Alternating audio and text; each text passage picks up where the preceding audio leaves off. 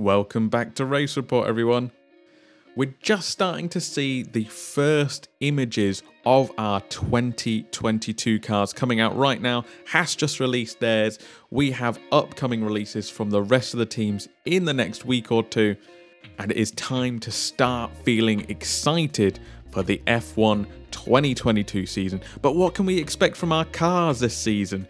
They've gone through a radical redesign, a massive change. Adrian Newey has actually said this is the biggest change in decades for Formula One cars.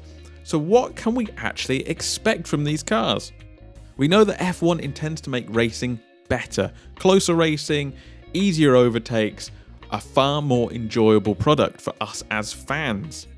So the main goal of these changes coming into the 2022 season was to allow for closer racing, less dirty air coming out from behind the cars to allow for easier passes. The way F1's gone about this is by heavily affecting the way the cars look and the aerodynamics that they have on the car. For instance, the barge boards at the bottom of the car, which heavily affected the turbulence that came out the back, are now gone. That's all standardized. The front and rear wings are now also one piece, rather than having vanes and outlets and all these things sticking out of them to affect airflow. They're now one piece that, in my opinion, doesn't just affect the airflow, but also makes them look a bit slicker as well. Particularly that rear wing, it's got like a futuristic vibe going on there. The cars will still have DRS to help them overtake in the initial part. However, if the plans of allowing close racing and easier overtakes do come through, then perhaps we'll see DRS disappear because it's not needed. DRS was implemented as a tool to allow for overtakes because it was so hard to overtake in this latest era of car.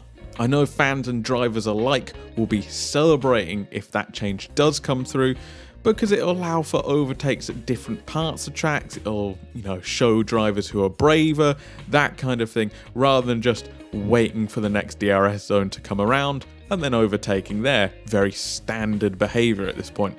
We're also seeing changes to the tires. They're getting bigger. We're also getting caps on the rims. I'm interested to see how teams will build those into their liveries. Could be a fun little addition there. And the cars are actually getting smaller as well. For the last few years, we've seen cars getting bigger, getting wider, which has no doubt allowed people to defend easier.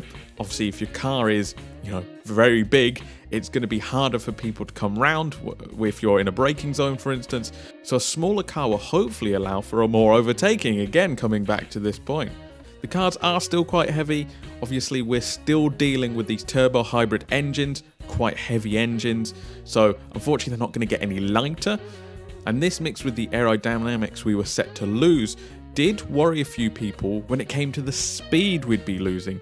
A lot of people, when these regulations were first announced, thought we were going to lose a lot of speed off of the current cars.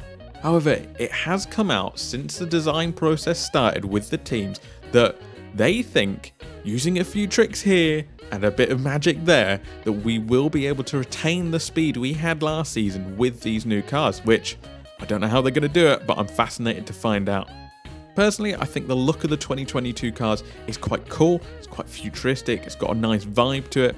I didn't really like the livery they put on it on Silverstone last year. It was a bit garish, but since we've had mock-ups come out and Haas have released theirs and stuff like that, you're starting to get a good feel for it, and I reckon it's looking pretty good. It'll be interesting to see what it looks like out on track when testing gets started in a couple of weeks. What do you guys think? Are you looking forward to seeing what these new generation of cars can do?